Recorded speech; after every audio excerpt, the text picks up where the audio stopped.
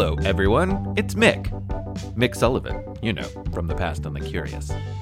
Welcome to the show. Hey, this month has been a doozy. I've had a lot of stuff going on, and you know what? I'm not going to get a full episode out. I'm sorry, okay? I'm sorry. It's tough to do sometimes. It's usually one a year that I miss, so hopefully this is it. But I do have this episode, which is episode 7 of the Underwear Chronicles, and I am excited to send this one out to all of the Australian listeners. I know that there's a lot of you out there, and I know that I've gotten lots of suggestions and lots of requests to do someone from Australia, and, well, Annette Kellerman is from Australia, and really interesting story. And also, you know what? Where I am, here in Louisville, Kentucky, the swimming pools are opening this weekend, and Annette Kellerman, oh boy, the things she did for swimming. So, sit back, relax, maybe think about taking a dip, and enjoy Annette Kellerman. In the late 1800s, people began jumping in the water like they never had before. Now, moves like the cannonball and the jackknife and the belly flop had yet to be perfected, but for the first time, more and different people were finally dipping in more than just their toes. Of course, the refreshing pleasure of a nice float was known to many already, but around this time, swimming was finally becoming the popular pastime that it is today. Far beyond the joy of splashing in the surf, people began to realize that swimming was as healthy as it was enjoyable. When Annette Kellerman was born in New South Wales, Australia, in 1886, it didn't look like she'd be one of those many new swimmers.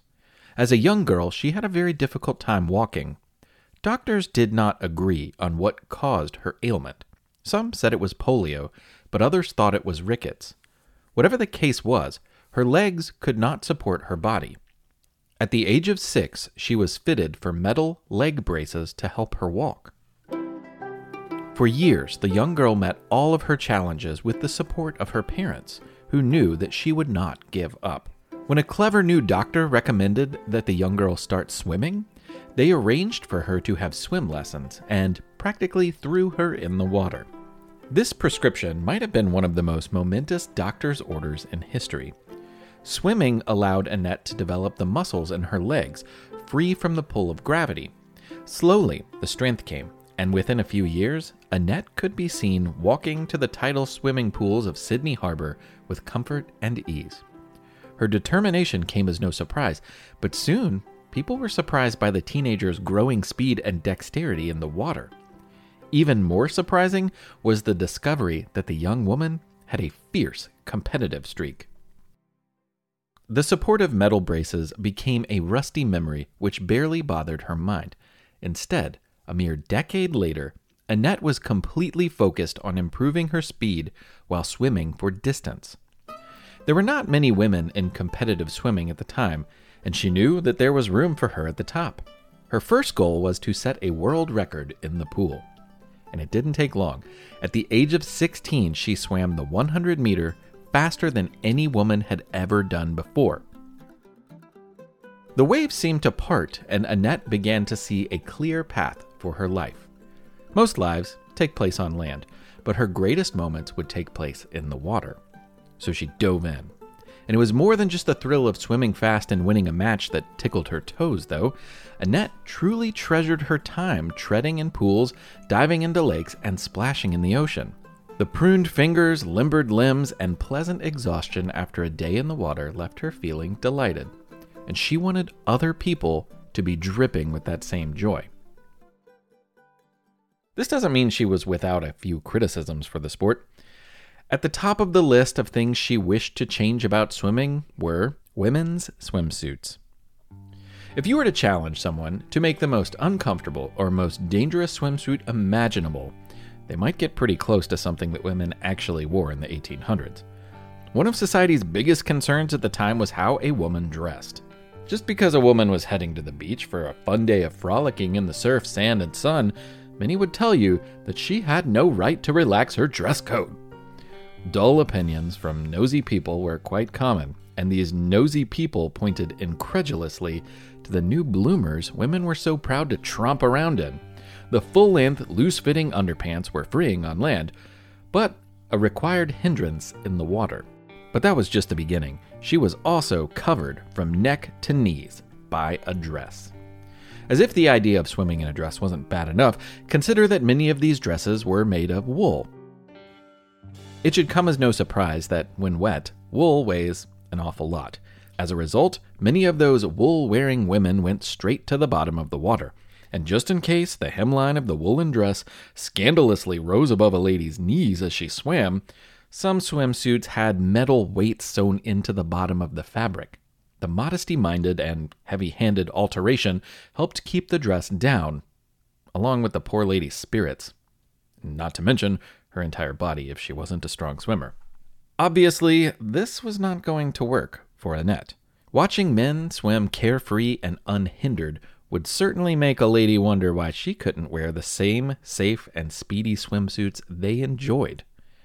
There's a saying, sometimes it's better to beg for forgiveness than to ask for permission. The saying might have crossed Annette's mind when she first put on a men's suit instead of her own. Most places in the world would expect permission or an apology for such a bold move by a lady, but Annette got and gave neither. She just did it. It may have caused an immediate uproar, and it may have ultimately changed the fashion of swimwear, but more important to Annette, a men's swimsuit was faster and safer. As many women had learned, a poor suit could take the joy out of swimming and make it difficult, even dangerous. The decision to don a new suit would slowly change both the world and the typical family beach trip. Everyone can agree that drowning at the beach tends to put a damper on one's vacation. By today's standards, Annette's new suit was pretty tame. Really, it was just a tank top connected to a pair of shorts ending just above the knees. It fit her body closely, and that was by design. Extra flowing fabric meant slower swimming, and Annette had records to break. Still, some folks found it simply scandalous. The strong reactions helped her get attention when she decided to take the new suit to Europe. There was plenty of curiosity about her new unweighted, dress-free, and drowning-resistant swimsuit, but more than that, everyone wanted to see if she lived up to her reputation as one of the world's most incredible swimmers. She did not disappoint. For crowds of spectators, Annette added marathon swims of rivers throughout Europe to her growing resume. Now, these certainly were not pleasure swims. Tugboats and barges chugged along beside her, turning up wake in the oily, dirty water. Despite the sludge, newspapers published stories of the Australian mermaid and her river excursions, to the interest of many people. One paper hired her to swim across the English Channel, the same stretch of salty water separating England and France that two nearly naked aeronauts had ballooned over in a previous episode. She slipped into her suit, slathered herself in seal grease, and set out swimming. She wasn't alone. In addition to the boats trailing her for safety, several men were attempting the arduous crossing themselves. Also covered in grease, these men had the additional aerodynamic luxury of swimming while completely naked. The ocean water was too much for her, and for all of the men, too. She made it over halfway across in 6 hours before having to signal the safety boats to get her out. Later, she'd say her endurance was up to the challenge, but she was not physically strong enough for the rough water. Official reports chalked the failure up to seasickness. Whatever queasiness she felt was more likely a result of being surrounded by greasy naked guys rather than the sloshy roller coaster of ocean waves. Always eager for an audience, she turned to the stage. Vaudeville entertainment was a huge draw for people at the time, and crowds flocked to the theaters to see variety shows filled with music and dance and comedy and, believe it or not, swimming. Taking advantage of her growing popularity in Europe, Annette joined a bill of some large shows, performing a mermaid act in a gigantic tank that was wheeled onto the stage. She blended ballet, diving, and synchronized swimming into a popular production that captured the imagination and raked in ticket sales. The royal family of England, as curious as everyone, wished to see Annette's performance. The invitation probably came as a shock to Annette. The little girl from Australia was now the most famous swimmer in the world and would be performing for the most powerful people in England. If the request didn't come as a surprise, the second part of the invitation certainly did. The royal family traditionally commanded the strictest standards of etiquette. Anyone in their presence had to be very careful with what they did and what they said. In addition, people also had to be careful with what they wore. It didn't matter if they were at a banquet table or in a giant fish tank. Annette was told her suit was improper, and that she would need to cover her bare legs in the presence of royalty. So Annette pondered the dilemma. It would be impossible for her to do an act in a weighted woolen woman-drowning dress. She'd either die or disappoint the royal family. I mean, they'd be disappointed if she couldn't swim well in an unfamiliar suit, but hopefully they'd be more disappointed if she drowned. To solve the problem, she went to her underwear drawer. It's easy to believe Annette spent all of her time swimming, getting pruny as an Australian raisin, but she did spend at least some of her time walking around on the dry ground like the rest of us. For these rare times above the surface, she wore dresses, blouses, and all of the usual things that women wore at the time. Underneath those landlover dresses, she often wore stockings. And it was a pair of these thick black stockings that would save her performance.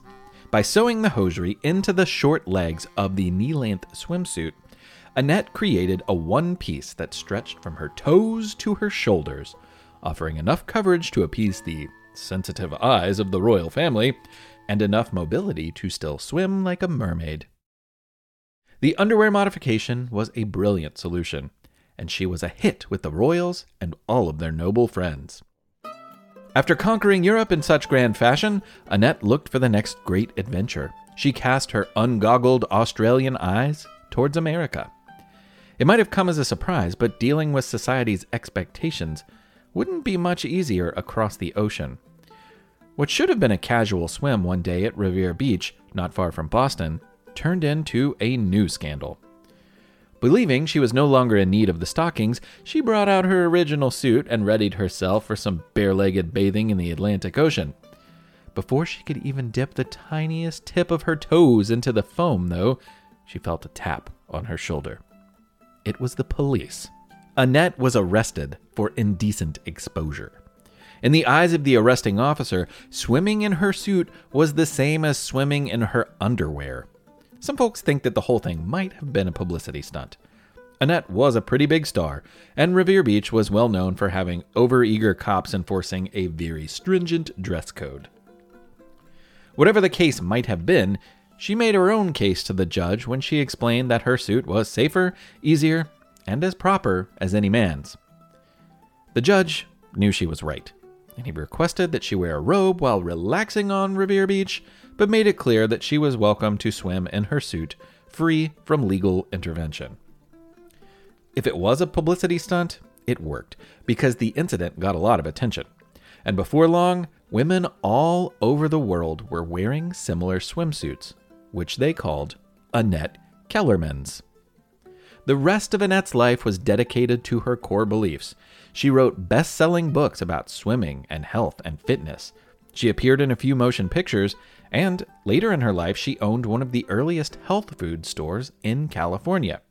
It was a remarkable life, and her impact is felt with every women's swimsuit hanging on store shelves or stuffed into suitcases and swim bags.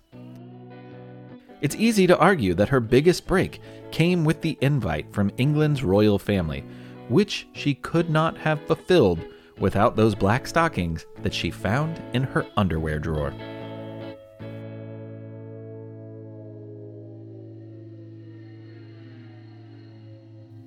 Well, okay, thank you so much for listening to this episode. I promise that we'll have 2 episodes next month. We'll be back on track. Everything's going to be back to normal very soon. But because I don't have a full episode this month, I do want to thank some Patreon people, and I have a Patreon song for someone special. So first off, I would like to thank and give a shout out to Charlotte Moe in Sonoma, California. Charlotte, hello to you. I'd love to hear what your favorite episode is, so sometimes drop me a line, let me know. I always love hearing about those things. Also, Finn in Germany. What's going on, Finn? It was really great to learn about how much you enjoy the show. I've heard you listen to every episode, which is awesome. I have forgotten about many of the episodes, so if I ever have questions, I might ask you, okay? So I'm so glad that you're out there. It's great to know, and that's a part of the world that I am very fond of. So enjoy it while you're there, friend. Okay, so I have a song for Elliot, and a thank you for Elliot and Elodie. Elliot wanted a song about orcas because he really likes orcas. He likes a lot of other things, but I zeroed in on the orcas, and he wanted it to have electric guitar, so that's what I did. Hope you like it, Elliot, and hope everyone else does too. Here comes Elliot the Orca Guy.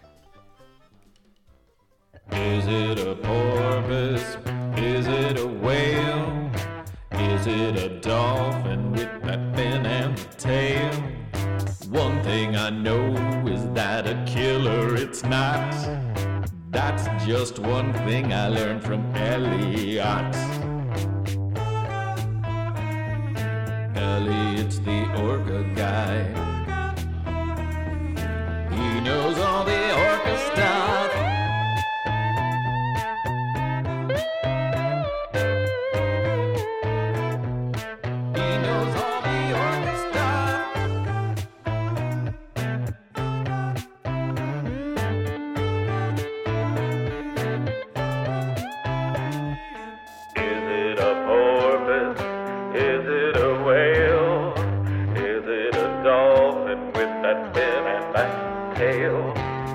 It's not a killer, it's an amazing creature. Elliot is a friend and he's the orca preacher. Elliot's the orca guy. He knows all the orca stuff. Yep. So there you go, everybody. We'll talk to you very soon. Have a great early summer. And thank you so much for listening. This has been The Past on the Curious. I am Mick Sullivan.